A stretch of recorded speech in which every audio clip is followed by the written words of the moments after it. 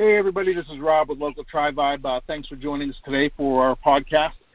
Today's podcast is brought to you by In-N-Out Express Care. They are a locally owned urgent care with 4 locations in Hampton, Newport News, Virginia Beach, and Chesapeake. And I know from personal experience that they are very endurance athlete friendly. All right, so today we have Ann Hupp with us, who's the race director for Mettle Events, and that's Mettle with 2 T's. Ann, how are you doing today? I'm good. I'm sitting in my backyard enjoying the nice weather. Nice. Well, listen, before we get into current events, can you do me a favor and tell us a little bit about Mettle Events, how they got started, and the whole mission behind it, because I love your story. Sure. So Mettle Events has been in business 18 years. This is our 18th. And long story short, we ran the Cooper River Bridge 10K run from Mount Pleasant, South Carolina to Charleston, South Carolina, the year they were debuting RFID timing, the chip timing. And I took the chip off my shoe, I put it in my pocket, we brought it home, we tore it apart, and we contacted the guy and said, we have to be a part of this. And we took a second mortgage out on our house, I quit my job, and we became timers. And because it was so new and no one had ever seen it, we were the 62nd timer in the world, RFID timing company in the world. We used to have keg parties in our backyard. When you came to our house, you would register at the front door, put a chip in your pocket. We had a keg set up in the furthest back corner of a yard, and by the time you got to your long run Sunday morning at Seashore, you had already gotten your email from us how many times you visited the keg and how much time elapsed between each keg visit. Wow, how cool is that? And that is the history of Mettle Events. So then it took off from there. I had no idea it was even, I know different aspects, but so your Mettle Events, you started off, you saw an opportunity, you jumped on it. 18 years later, I know you, I run some of the races. The Dismal Swamp Stomp is my personal PR. I love that run. It's nice and flat. You work with charities. Is that with every race, or is that just a couple of select races?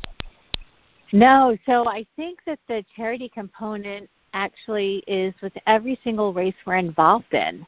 And I think if you add up all of the 92 events that we did in 2019, including the ones that we race direct, the ones that were contracted to time, the ones where we assist in the timing, like New York City, where it takes 12 different timing companies to successfully time it.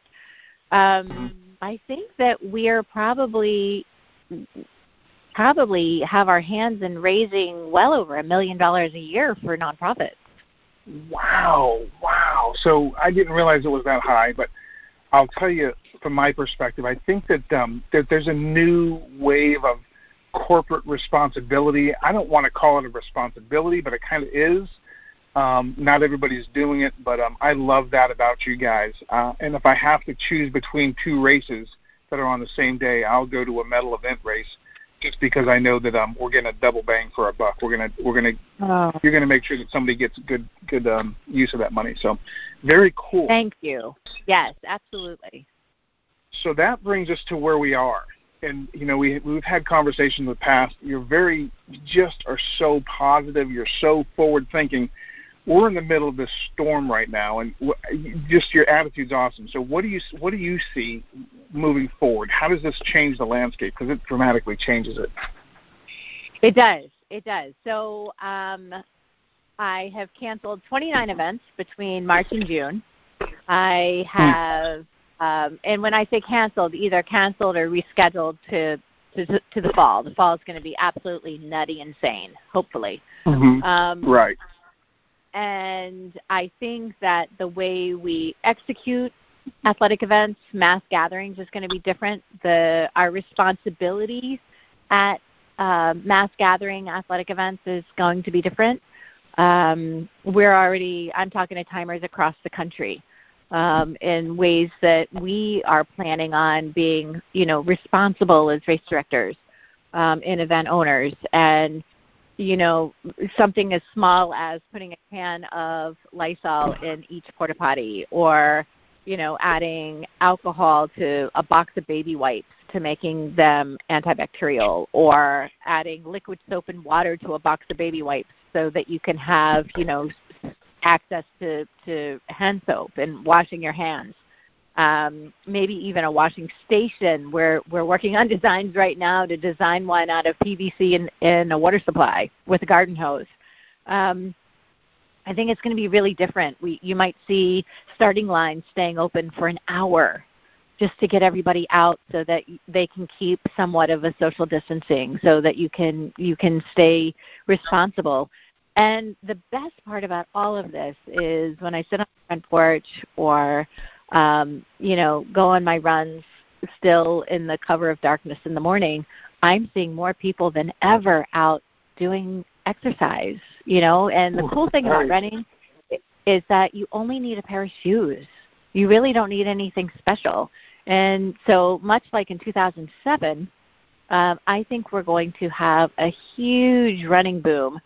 Traditionally, when the economy is good, running is down because everybody can afford, personal trainers and gyms and whatnot. But when the economy takes a turn for the worse, running comes back. Running is like, your old faithful. And it's funny because I think you're right. I mean, I cannot believe how many people are out right now. There's just not much else to do, and people are dying to do it. My son's a second-generation runner, and he's talking about Pegasus and some Nike products and some other Brooks, and we talk about running shoes. But I remember when I started running in the 80s, it was a pair of shoes that I actually wore to school, then to practice, then to church, and a T-shirt. That's what I went running in, and it has gotten back to basics, like really basic. I think there could be an upside. But what blows my mind is, there are a lot of people who have been disrupted. Obviously, but your industry has come to a screeching halt. Like there's nothing going on. This is your only livelihood, and yet I'm sitting here talking to you, and I don't hear any fear or any uncertainty. There's a certain level of conviction that I hear in your voice. Where is that coming from?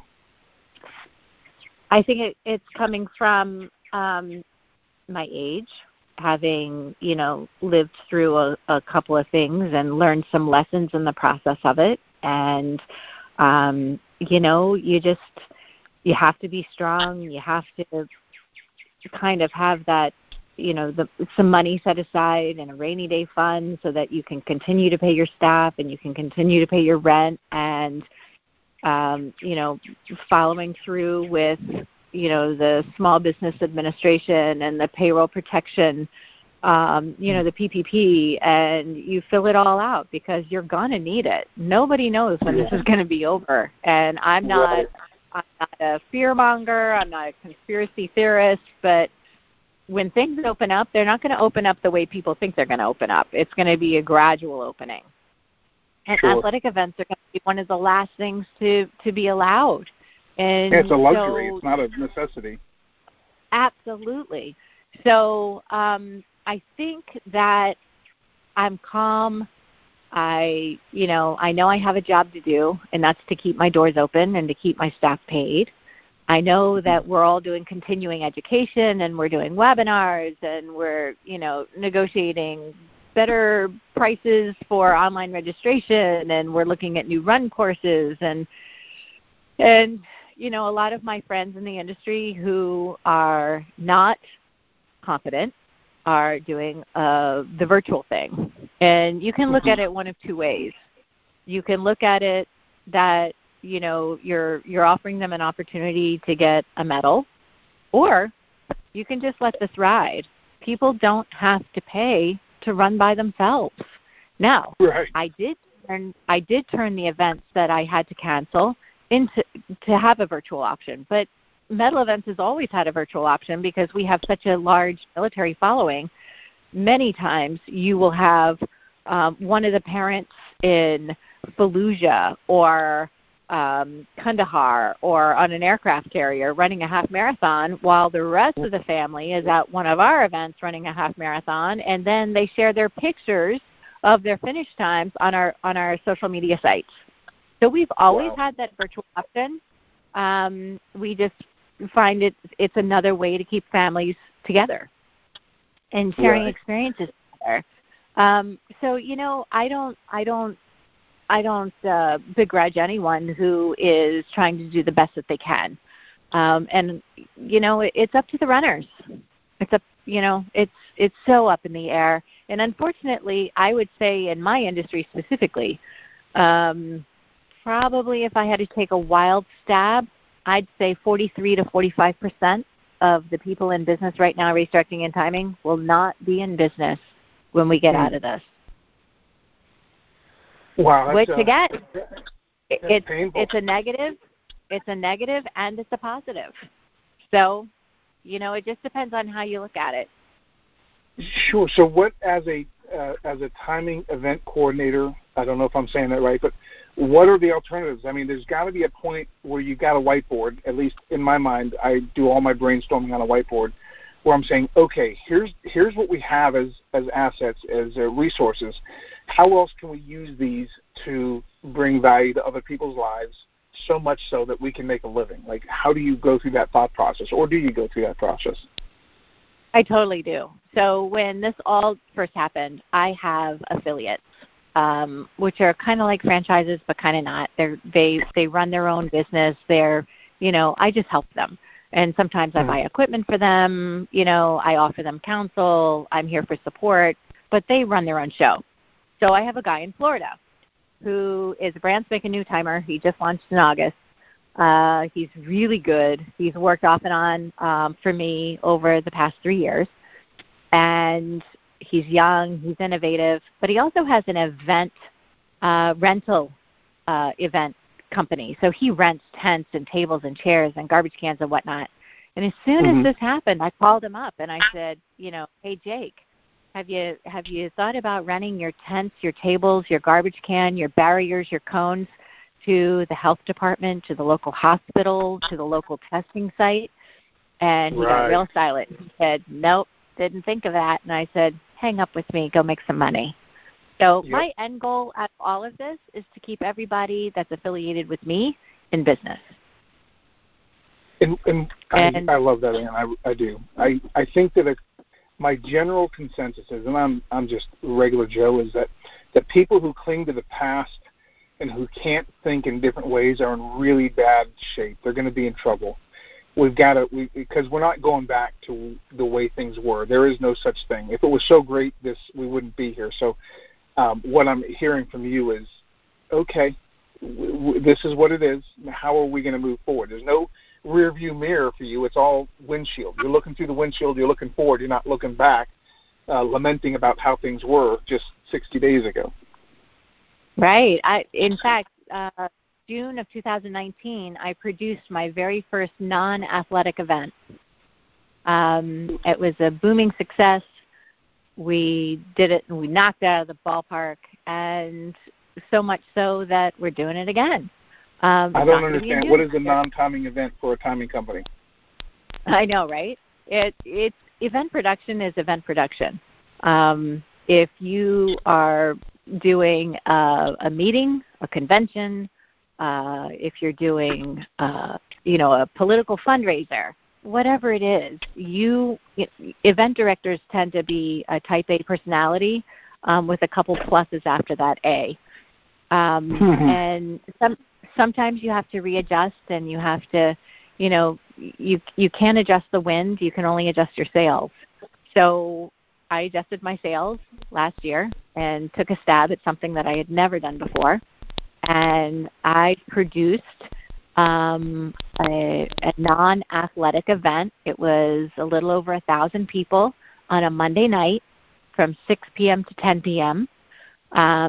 There was live music and alcohol and dancing and food vendors, and it was a street party. It was a block party. And my team knocked it out of the park, and we set up online registration for them, and that's what we have to start thinking. What can I do? Where can I put the things that I know? They're very unique, and it's mass crowds.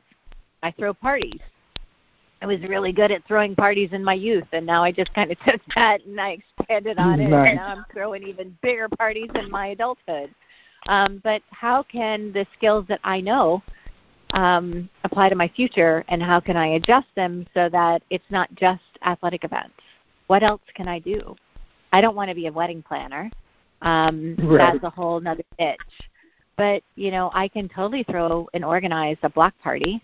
I've got the logistical skills. I know how many police we need. I know a security plan. I know an inclement weather plan. I know online registration. I know entertainment.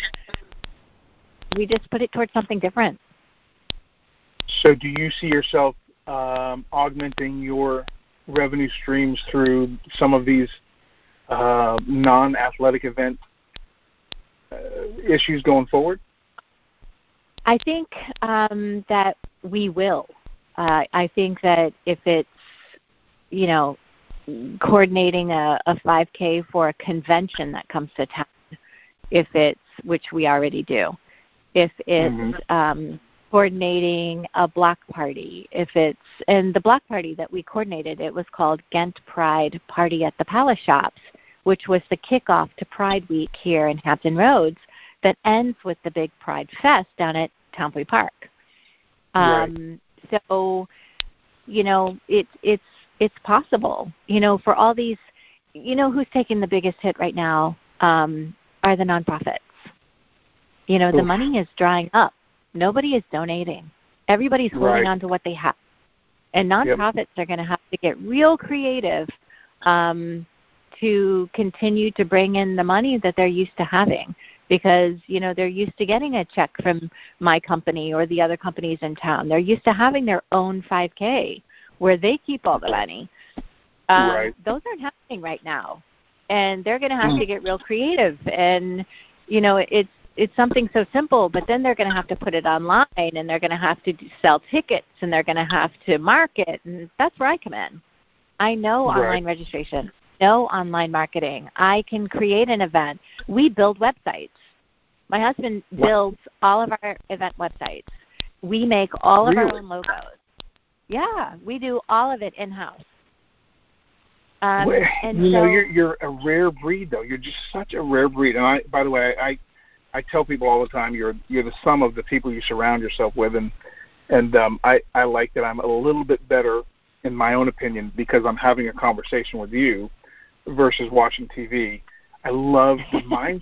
I just cannot, what I'm hearing from you is so ridiculously polarized the other direction from what you see when you turn on the TV. It's just, I know it's out there. I just don't want to dwell on it. I want to have this conversation that you and I are having all damn day, every damn day. You know what I mean? Me too. And all of my friends are pissed off because I keep on screaming about the silver lining. What's your silver lining today? So we even have virtual cocktail parties on Mondays and Fridays. My son showed me this really cool app. It's called House Party. I can have 8 heads on my phone screen, and we sit for an hour, 1 hour, and we talk. And sometimes we had one last night, and it was a guy who is a loyal worker for us.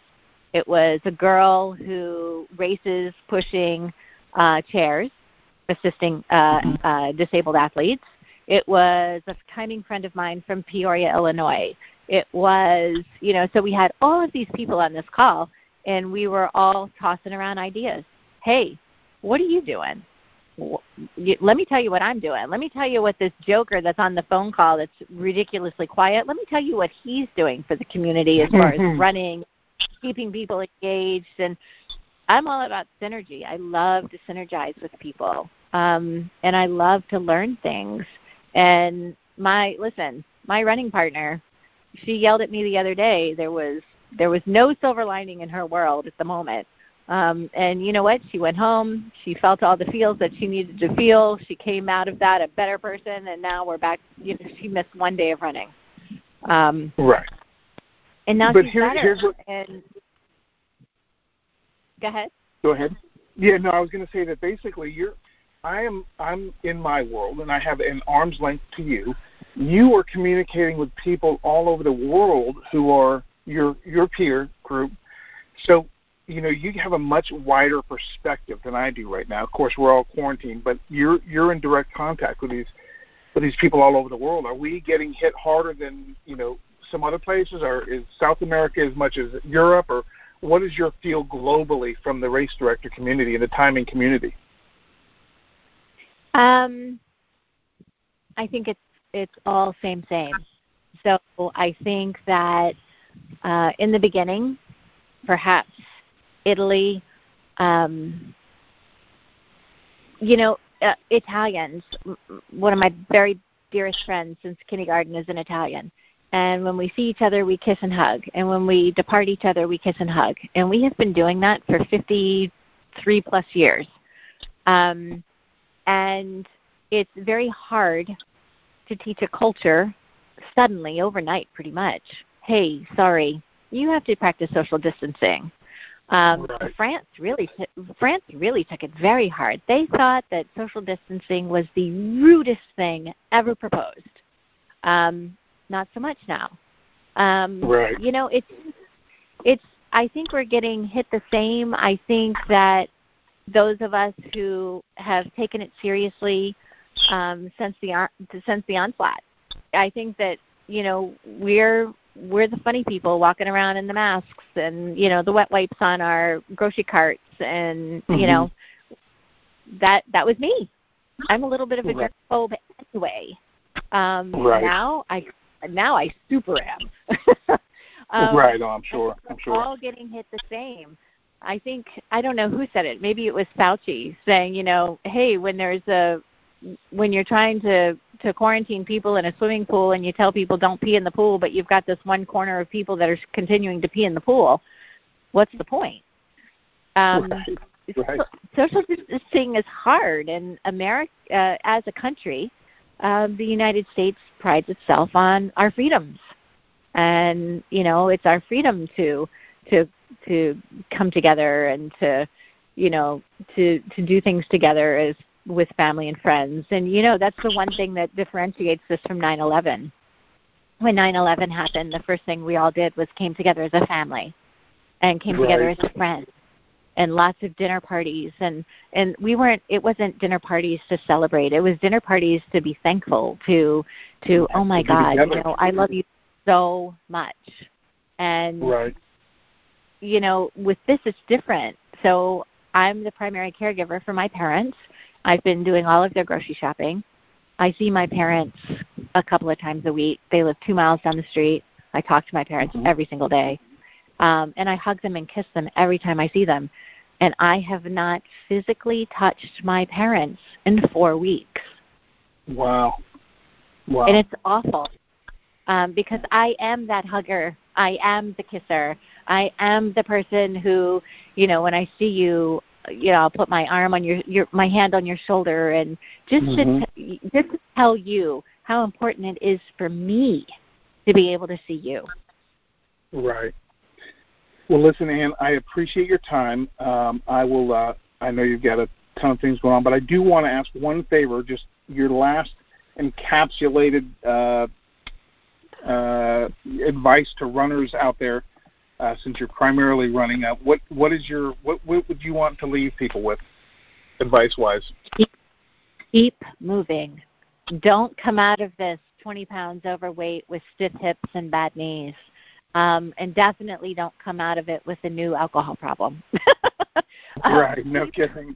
Right. I think there'll be some of that. Well, listen, Ann, I so much appreciate your time today. Hopefully we can catch up in a couple months and just see how things are progressing with you, okay? I would love that. Thank you. You bet.